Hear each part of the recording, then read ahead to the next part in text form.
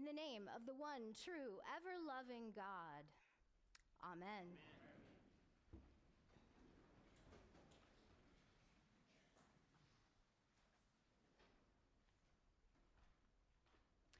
Friends, today's message is brought to you by the letter D. But seriously, how many of us here in this room remember learning the alphabet? The ABCs, they're so basic, so foundational. I doubt many of us remember exactly when we grasped that familiar pattern for the first time, set as it usually is to that all too familiar melody.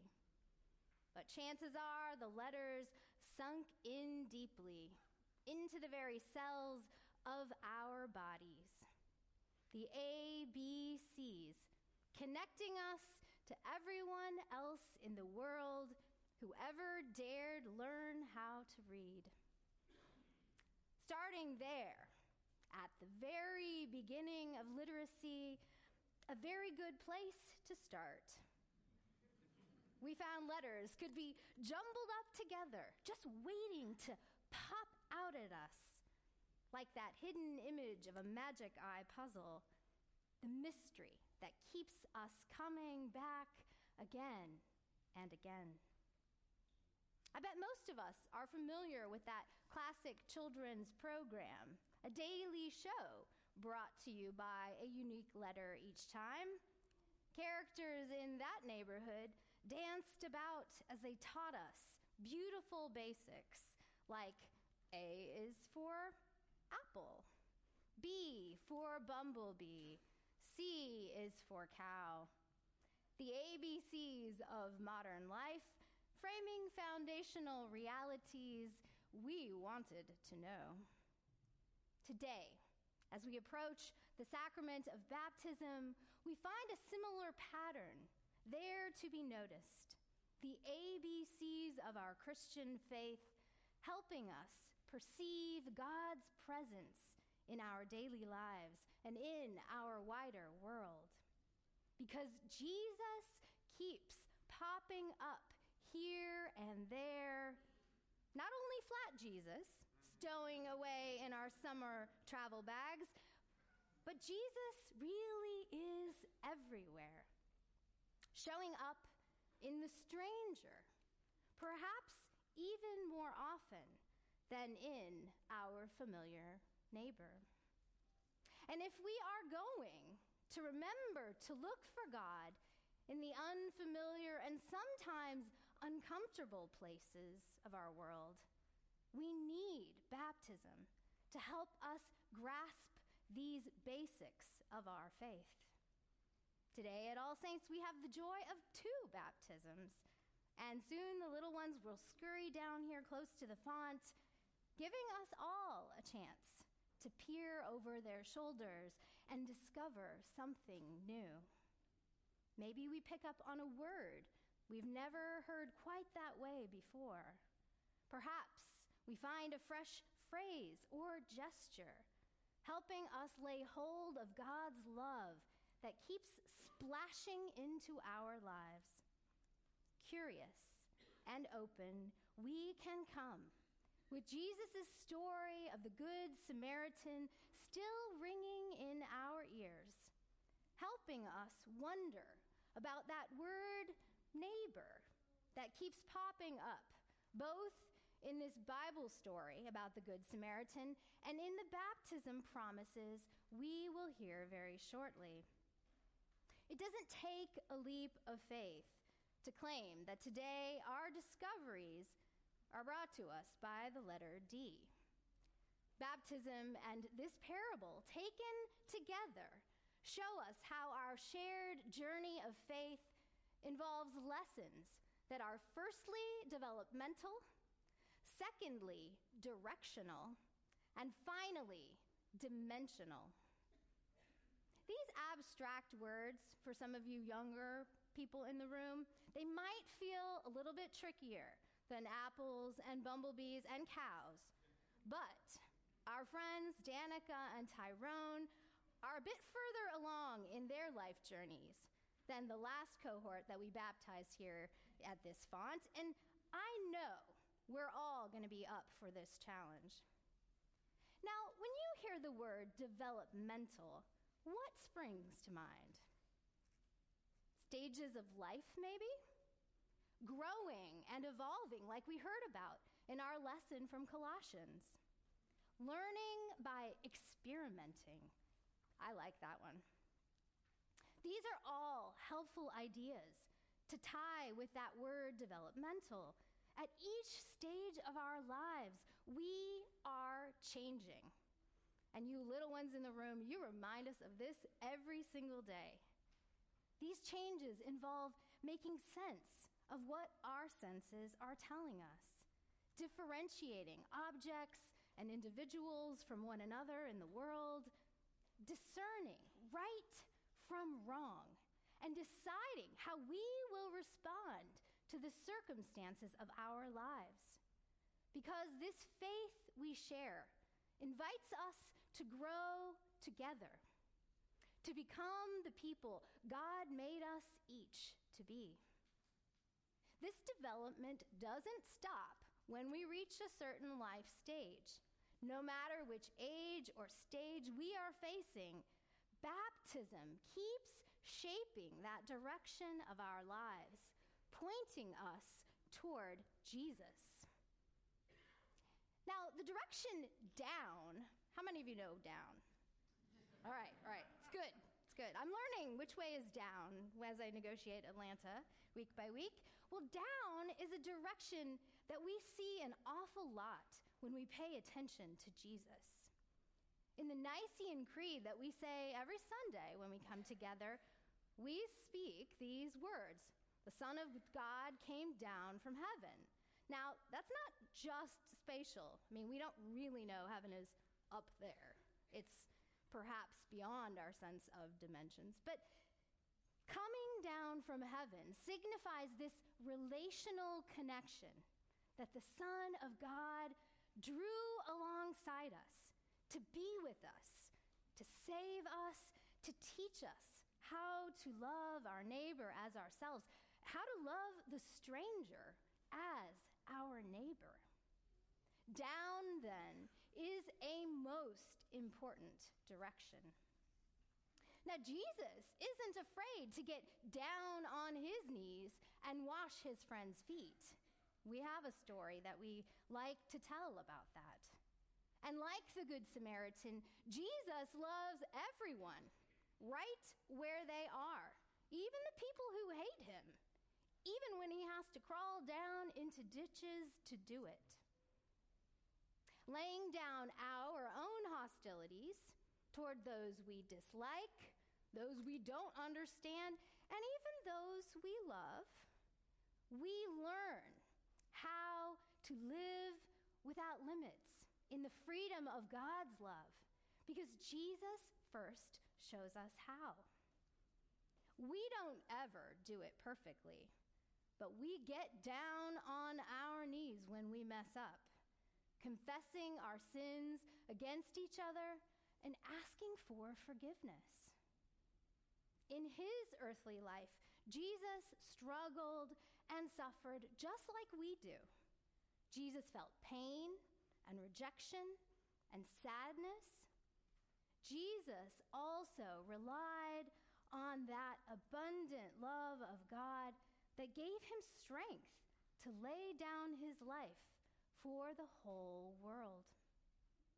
Because Jesus embraced our human condition and transformed it, we too dare to resist our natural, instinctual human temptation to look out for ourselves above everyone else.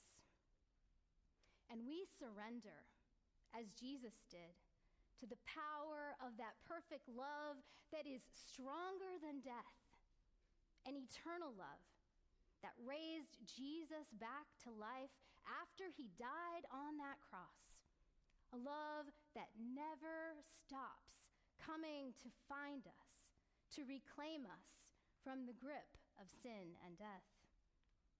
Today, we're going to be standing alongside Danica and Tyrone, supporting them as they take this step on their journey of faith.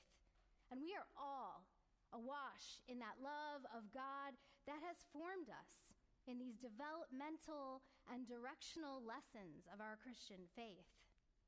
Now, baptism also invites us to discover the dimensional aspect of this important, embodied communal ritual that enfolds every single one of us in the embrace of God's beloved family. The story of the Good Samaritan reminds us that the dimensions of this faith will stretch us in ways we might never imagine.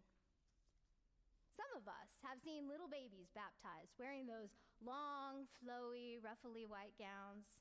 You know, the tradition that gets handed down from one person being baptized in that gown to the next, to the next. Well, that practice came from the days when adult Christians who were making this important step in their spiritual lives changed into white gowns after they stepped out of the waters of baptism.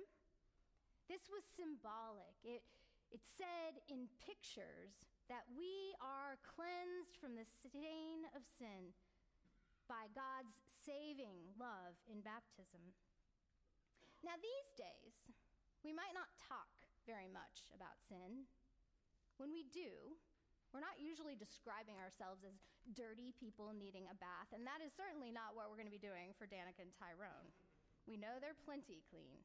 But in Jesus' day, devout people of faith, people who loved God and devoted themselves to serving God in the world, they spent a lot of time performing religious rituals that helped them remember that God's love purified and cleansed them from sin so that they could say yes to love and live in right relationship with a holy God.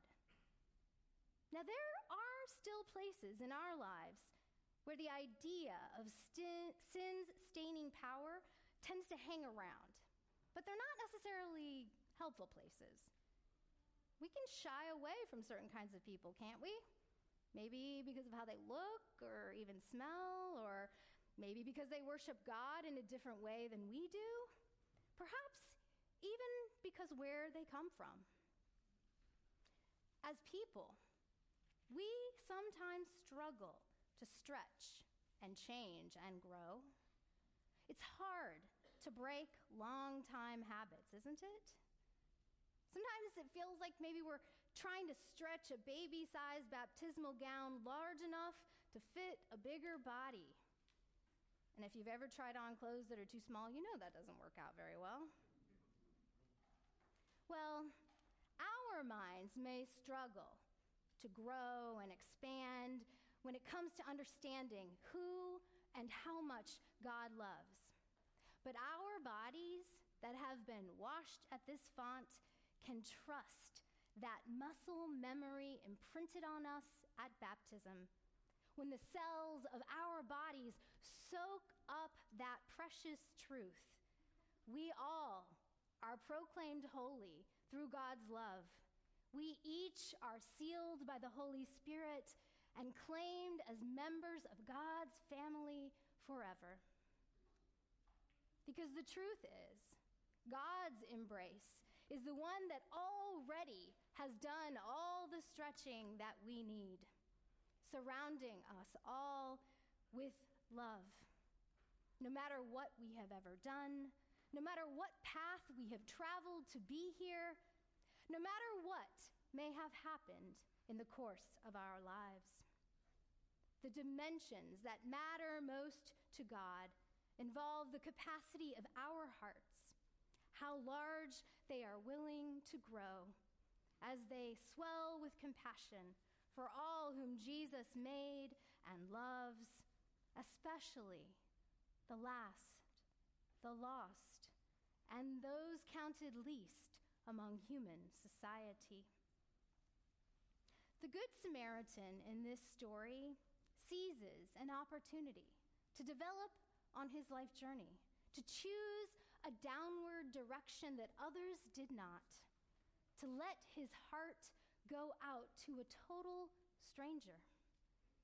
The actions of the priest and the Levite in this story show they weren't much interested in these kind of dimensional changes. These holy people were in too much of a hurry.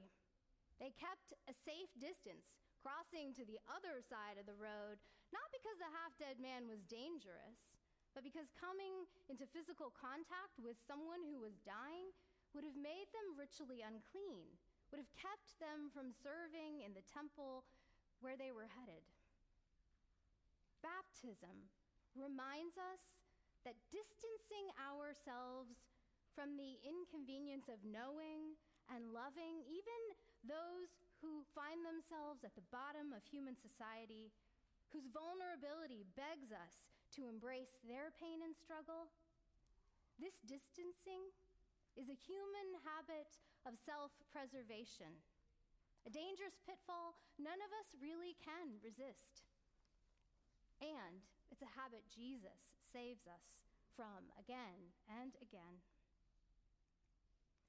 The particular promise we make in baptism to seek and serve Christ in all persons and to love our neighbors as ourselves challenges us to decide each and every day to look for Jesus in this beautiful and broken world in which we live, where he shows up in the stranger, at least as often as he does in the neighbor.